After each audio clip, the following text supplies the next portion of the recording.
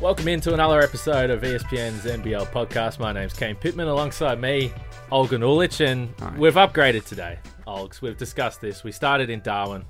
We progressed to my kitchen last week, and now we've made it to the studio, so it feels like we're on the road to becoming an official show here. Yeah, we're trying to create that consistent look. Here in the ESPN studio, this is my second time in here. It is very Disney heavy, which we love, obviously. It's a good save, by the way. Thank you. But no, I enjoy being in here. It feels way more legitimate doing it in here as opposed to your kitchen.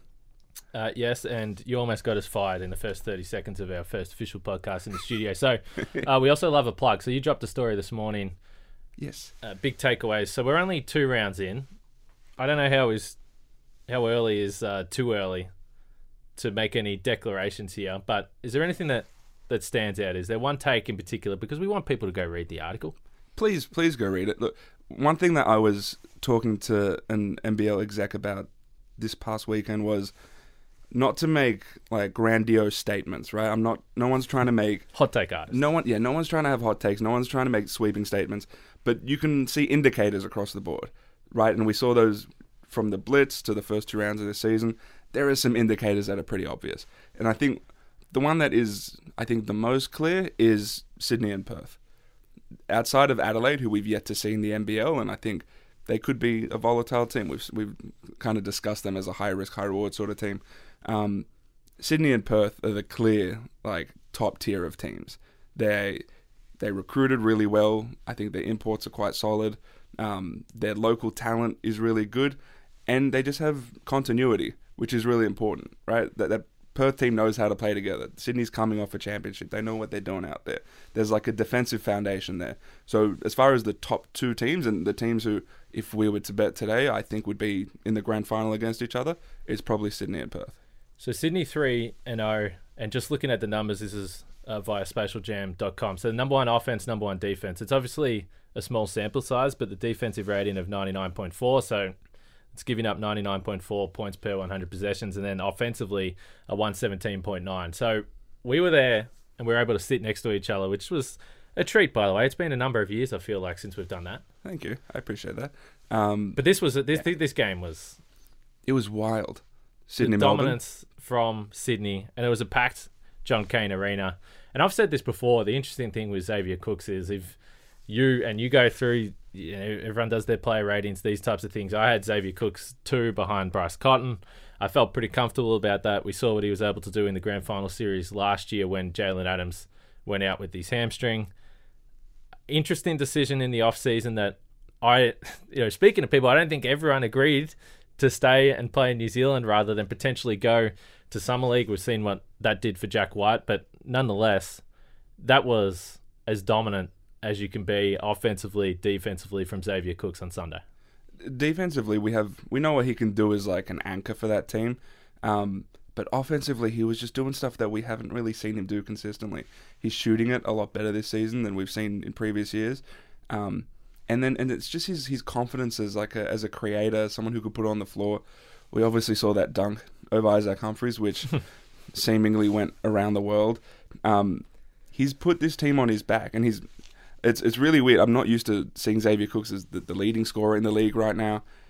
He's super efficient. He's just doing everything, and he's the one guy in the league who is an obvious plug-and-play guy in the NBA. If an NBA team took him today, I'm pretty confident that he can make an impact in some way.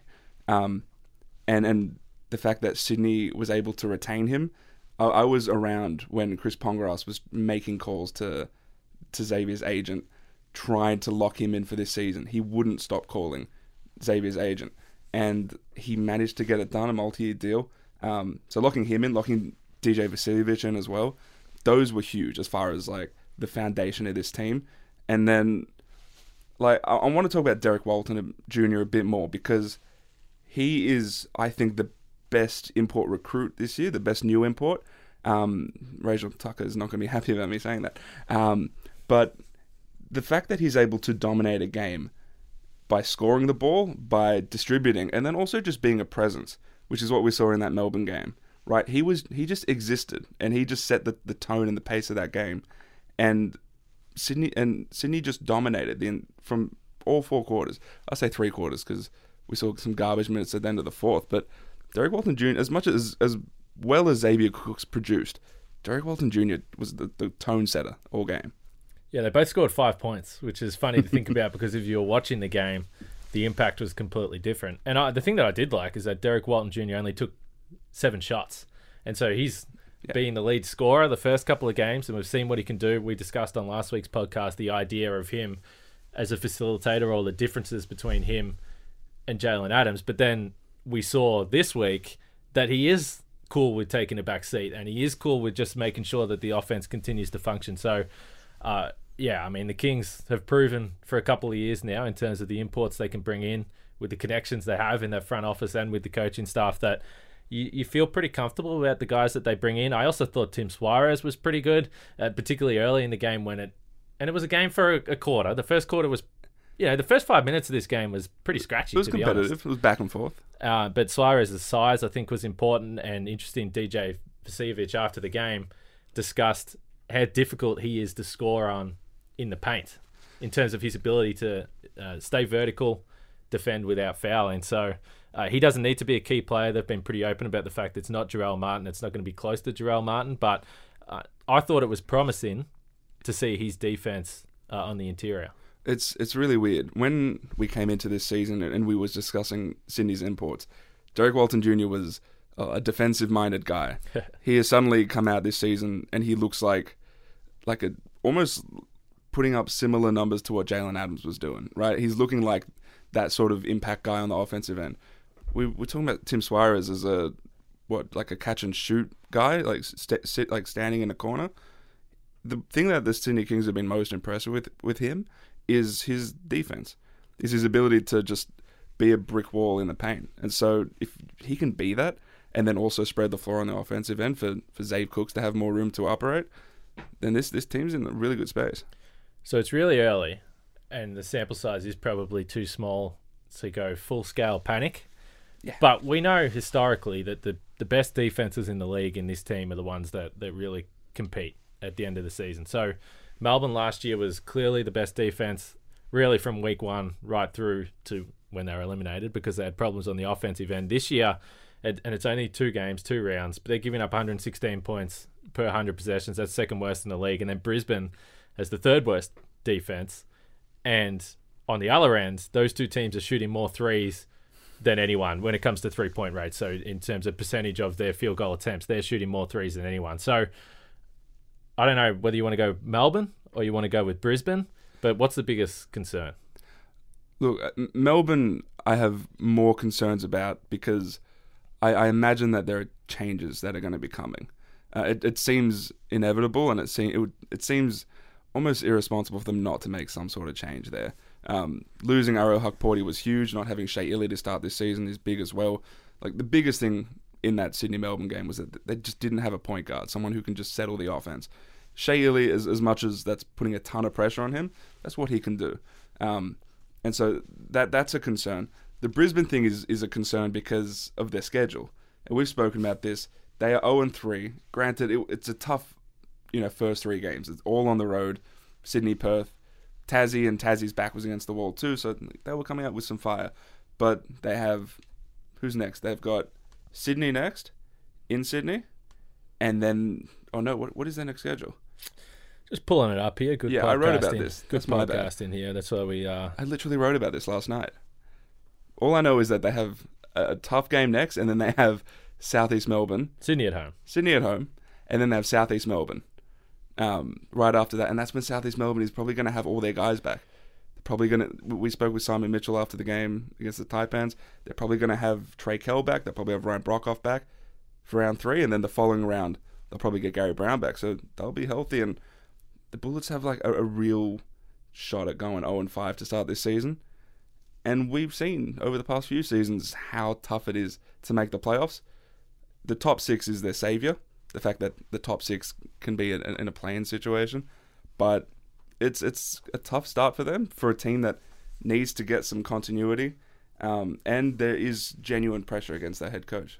Well, I don't think you... So, yes, they will probably be in a decent position for the play-in tournament because based on recent seasons' history, that sixth team is probably the tipping point of where you've got a team that's around 500, but most likely below 500. So even if they start 0-5, they can fix that, particularly when you consider that we think that Baines is going to continue to get better. We think Sobey's going to continue to get better.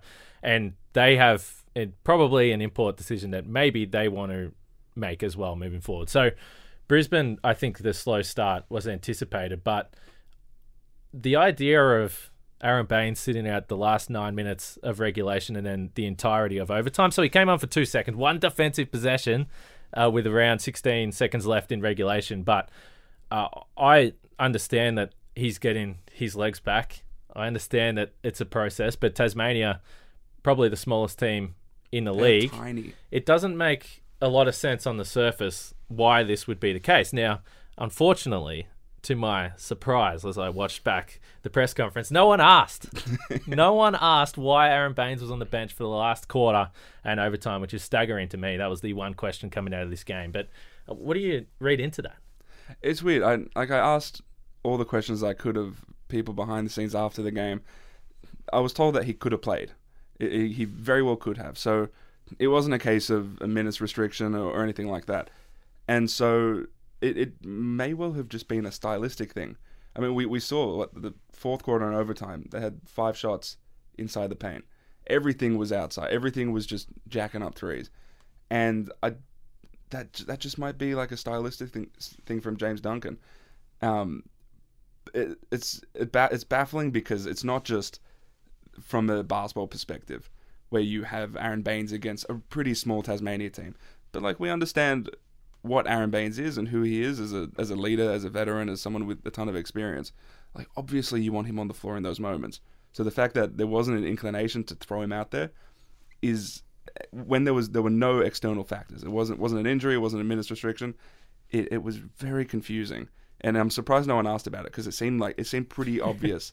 Again, no disrespect to anyone, but it seemed so obvious after that it's just the one like floating question out there.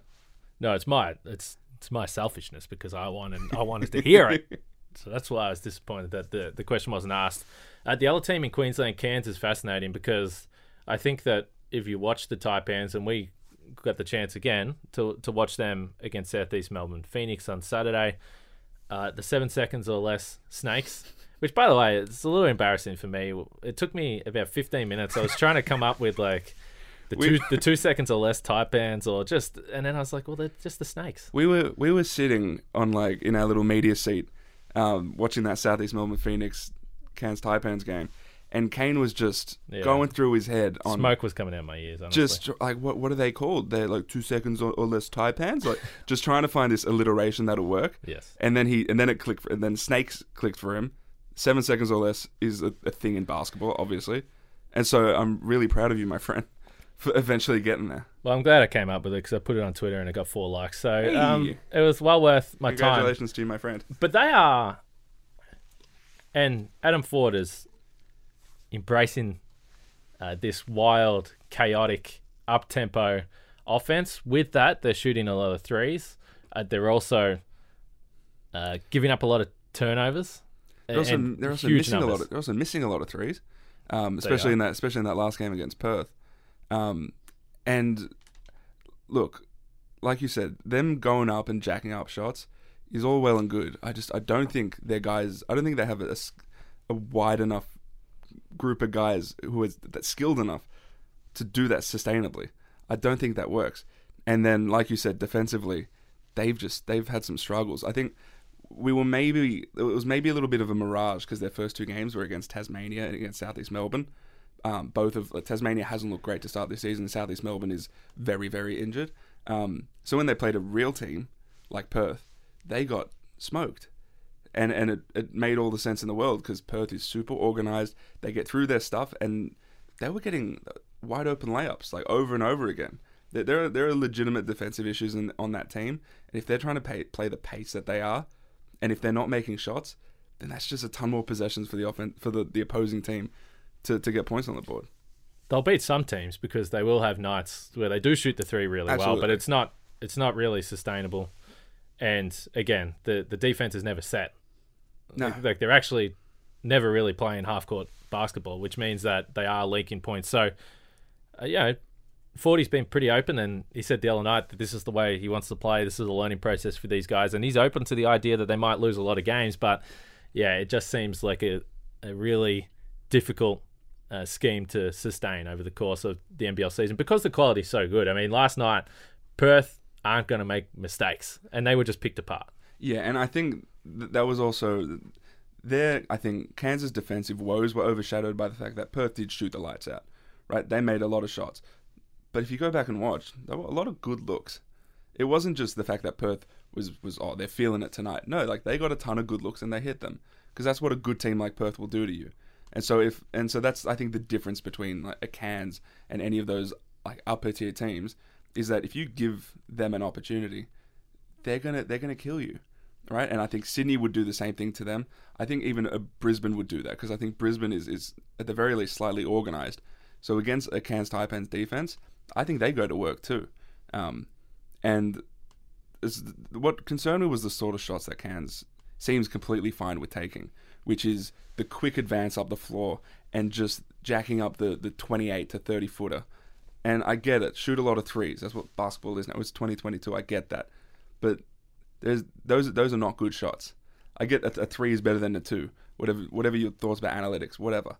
But those aren't good threes. Those are low quality shots. So I don't think with the talent that they don't have and that they have a really short rotation because of that, I don't think they're skilled enough to be able to play that way. Like they're not the Warriors. 46.8% is their 3-point rate, which, as we discussed earlier, is only behind Melbourne and Brisbane. So, yeah, they're getting them up. That feels a little bit more by design than it does Melbourne and Brisbane. I think Melbourne and Brisbane might settle out, but I think Cairns, based on what we've heard and what we've seen, will be near the top of the league for that. We should talk about New Zealand. It was fun to see them get home. Again, if I'm going to call myself out for anything on this podcast, which I'm just going to continue to do, actually. Look, if I say silly things, let's bring it to the table. But I sent you a text at halftime, and I said, geez, Tasmania are on track to give up 100 points again. The Breakers scored 46 points in the first half. Then they scored 6 points in the third quarter and 25 for the entire second half. The second half was not an enjoyable watch, but ultimately the Breakers so far took Melbourne to overtime, which we're unsure about where Melbourne's at, but nonetheless, it was on the road, and they showed that they can score. The first half was impressive. I thought Jarrell Brantley had 16 points in the first half. He'd been a little bit quiet through the blitz in the start of the season, so I think they're going to be annoying throughout the season. I think this team's decent. Yeah, I'm so intrigued by New Zealand because I think a lot of their success is going to come from how productive their imports are, because otherwise it looks like they just have a ton of role players. I don't think, and so it's basically their imports and whatever William McDowell-White brings that night, because William McDowell-White can bring like a role player type of line at the end of the night, or he can go forward and bring like a 12, 8 and 8 sort of line. And if he does the latter, then this team is in a chance to win every game. But if he doesn't, then it comes down to trusting Jarrell Brantley to do his thing, Barry Brown to do his thing, Derek Pardon to do his thing too. And I don't know if I trust that just yet. I'm concerned because defensively they still seem very leaky, and I don't know how they fix that. It's Derek Pardon is sort of like their anchor down there, but I just don't think they have the pieces to do that. They're sneaky deep, is what I'll say. Having someone like Isaiah Liafa come off the bench, Tom Vodanovich, these guys are proven productive role players in the NBL. So they can go 9-10 deep. It's just whether enough of those guys are at a high enough level, which I'm not entirely sure they are. Well, they gave up only 65 points in this game, so it's Tasmania. Tasmania is like I would lead with that.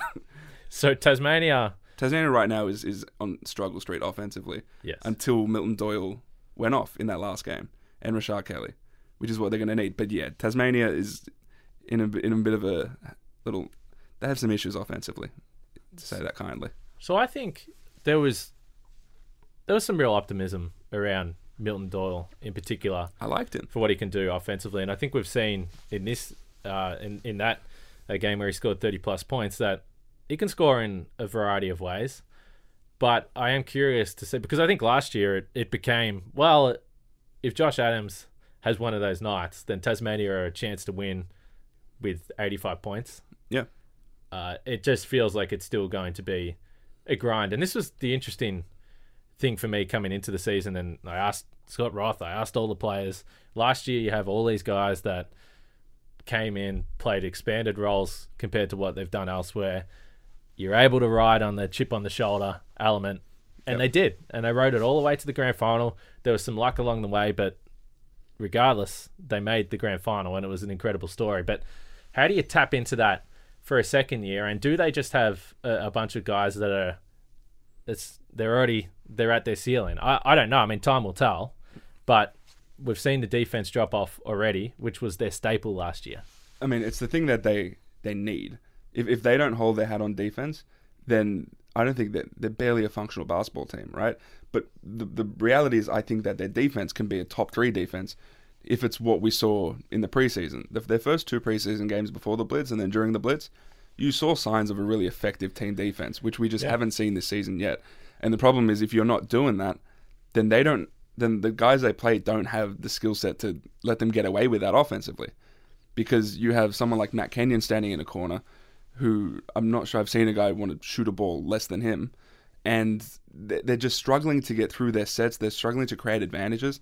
And it's very difficult. You don't have someone like Clint Steindl to run off those pin downs and those screens to get open and to create advantages that way. And so, again, if you can't guard the ball the way is advertised, the way you're supposed to, the only way you're going to be effective and win games, then I don't see how you can be successful. Outside of what we saw last year with Josh Adams and what we have seen this last game with Milton Doyle, unless either Doyle or Rashard Kelly go off, which they both did in this game, and Kelly hit a big shot in overtime. But they're going to have to rely on that, and I have a feeling that those imports are going to have a talking to from Scott Roth and that coaching staff on, you guys need to be more assertive.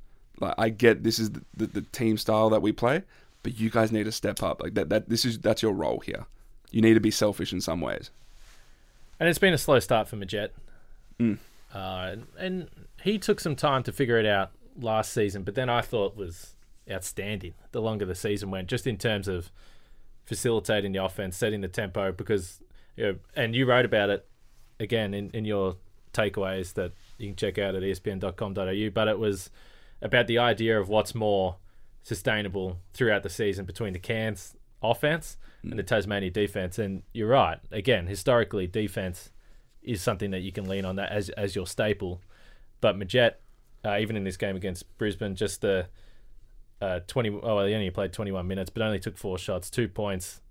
And we've seen him do that before, but he's had high assist numbers, but he only had 2 assists as well. So Majet's going to have to be a key piece. And then I guess, to me at this point, I mean, Kelly played 27 minutes. Kenyon only played 16. Just start Kelly. And I know it's a rotation thing, but just start him, because this team needs offense. Yeah. And I don't think that what you're getting on both ends of the floor from Kenyon, who by the way, obviously had a pretty good season last year.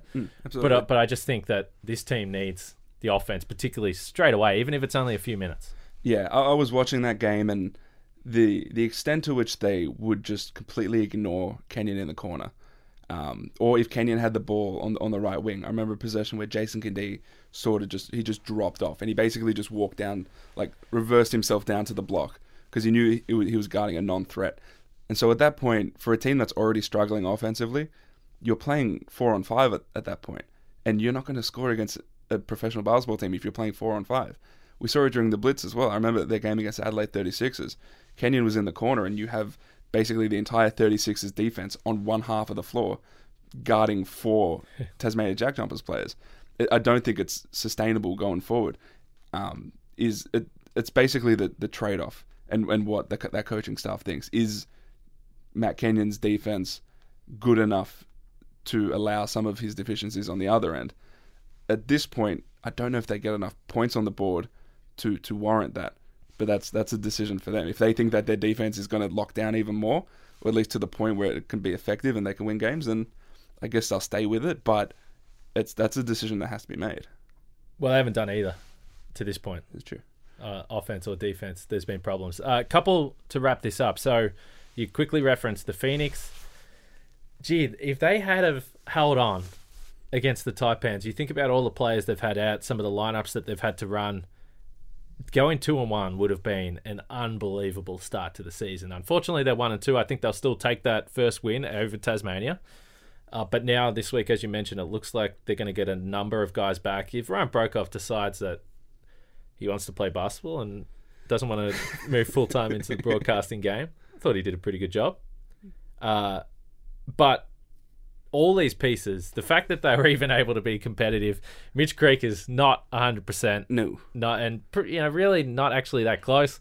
Alan Williams, before the game, I was watching him warm up, and they thought he wasn't playing. And then when he went off the floor, it sounded like maybe he was not going to play. Then they got to the locker room, and I think from what Simon Mitchell indicated to us post-game, they just said, listen, we actually just need you to just stand out there. And he was great. Yeah. So I'm still pretty optimistic about the Phoenix when they get all these guys back. I think the big question is Alan Williams, Joe Chi, and Dane Pino, who's provided obviously pretty good minutes as he kind of always does. That's a lot of bigs that are probably more traditional. Yeah, look, I understand the talking point of, yeah, we can play Alan Williams and Joe Chi at the same time. It's tough offensively. Yeah. Yeah, I don't see that, and I don't think anyone else sees that. But I've been pleasantly surprised with Alan Williams. Him coming off the bench as not just a guy who'll get rebounds and will be like a bruiser in the paint, but also like as a target in the post who can also create a bit. Like he's done a decent job finding cutters, finding shooters out of that like low and high post. Like I don't hate that as a role for him, especially with Kyle Adnam. You can have sort of like a dynamic duo off the bench if you want to. But yeah, they're such a hard team to judge, and I think we've sort of refused to actually judge them as a team.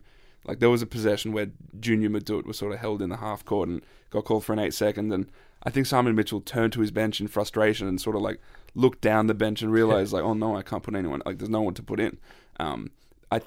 I think that'll change everything. Obviously, like we have yet to see a lineup of Gary Brown, Trey Kell, Brokoff, Mitch Creek, and whichever big they want to start, whether it's Joe Chi or Alan Williams. We have yet to see anything close to that. So the fact that we'll see at least the skeleton of that in round 3, and then probably, hopefully, all of that in round 4, then we can actually judge this team properly. And like you said, that these were winnable games for them. They could have stolen a few wins to start this season. They weren't able to. They should have gotten up against Cairns. I think they admit that too. I think there was like a lapse in like the last few minutes of that game. Because again, we've seen when we get to the end of a season, things get really fickle. It could come down to a game. How often does it come down to the last game of a season? And so these would have been nice for them. But I think things are looking up for them. I think there's no point dwelling on it. Yeah, 26 turnovers is just an extraordinary number from the Phoenix against Cairns the other day. So, and I'm higher on Joe Chi than most as well. I think he can be really good. I just think it's going to be challenging to figure out where he fits in this rotation, particularly given Mitch Creek plays pretty much at the 4 most of the time in this league that tends to trend small a little bit. Just a couple other quick notes that I wanted to tip my hat to Dave Barlow. 6 for 6 on the season so far, 5 for 5 from 3.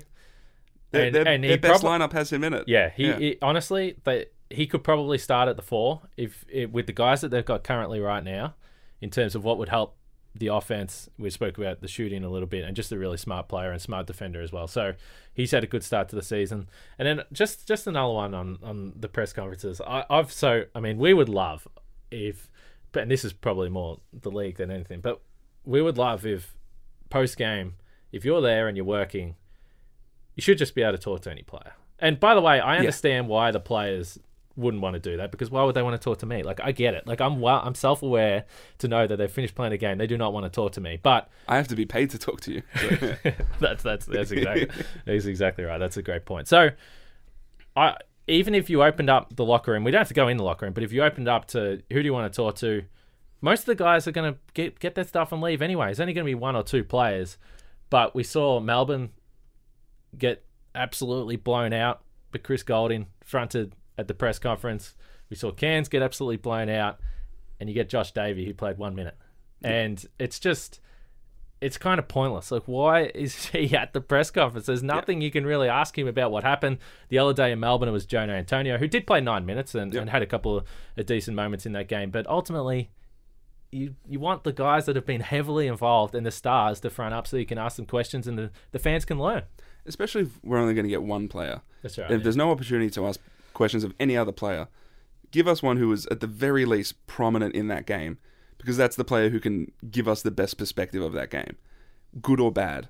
And Josh Davey is a good player in his own right, and his story can be told in other ways, but he just wasn't involved in that game. Yeah, it's not a knock on him, but he just can't you can't ask him about what happened on the floor because he didn't play. Exactly. Again, and that's been like a trend. I remember Trevor Gleeson. Again, and teams do it differently, so we don't know whose decision it was. It could have been a player's decision, whatever. But Trevor Gleeson used to do it where he would bring sort of the 11th or 12th man into the press conference room and then get annoyed when we wouldn't ask that guy questions. And it's like, what am I going to ask? Like, this person did not play. And again, after games, every team does this thing where they go on the court, they do their cool down, and then they're just sitting on the floor for a little bit. Why not just like open that up to us, or just grab a player like, hey, like Kane wants to chat to you on the side over here. We're not going to need them for more than 3 to 5 minutes, if that. Like, and it's the whole point is that I understand, and it's not really a media manager thing, but when I understand being protective and being very gatekeepy over the team and the players that you overlook, but then don't complain when you don't get media coverage, or when the media coverage is overwhelmingly either negative or it's scandal driven, right? Or it's very tabloidy, right? Don't complain about that if you're not going to front up players. I complained about this during the World Cup in China when Basketball Australia wouldn't give us players consistently, or we'd have to fight so hard to try and speak to players, and then they'd complain that no one's covering the team. We're doing our best. We just want to speak to players so we can get their perspective. It's very frustrating. And again, if I was a player, I wouldn't want to talk to me. I just want to reiterate my point. So I don't blame the players. They're probably happy with the current setup. You're lovely, Kane. Thank you. Let's wrap this up. NBL Round 3 starts this Thursday night. It's a 7:30 p.m. tip-off. The Adelaide 36ers are back in town with very high expectations, Olgun, and it's fair to say that the expectation is that they beat Tasmania at home. I think so too. They're outside of the fact that they just have so much firepower compared to Tasmania, they're just so much bigger than them too. And so that should be, I would say, a pretty easy win for Adelaide. I'd like to see them play. Jet lag? I mean, they landed a few days ago. I'm still tired from the Sydney World Cup 2 weeks ago. That was an hour flight. It's very true.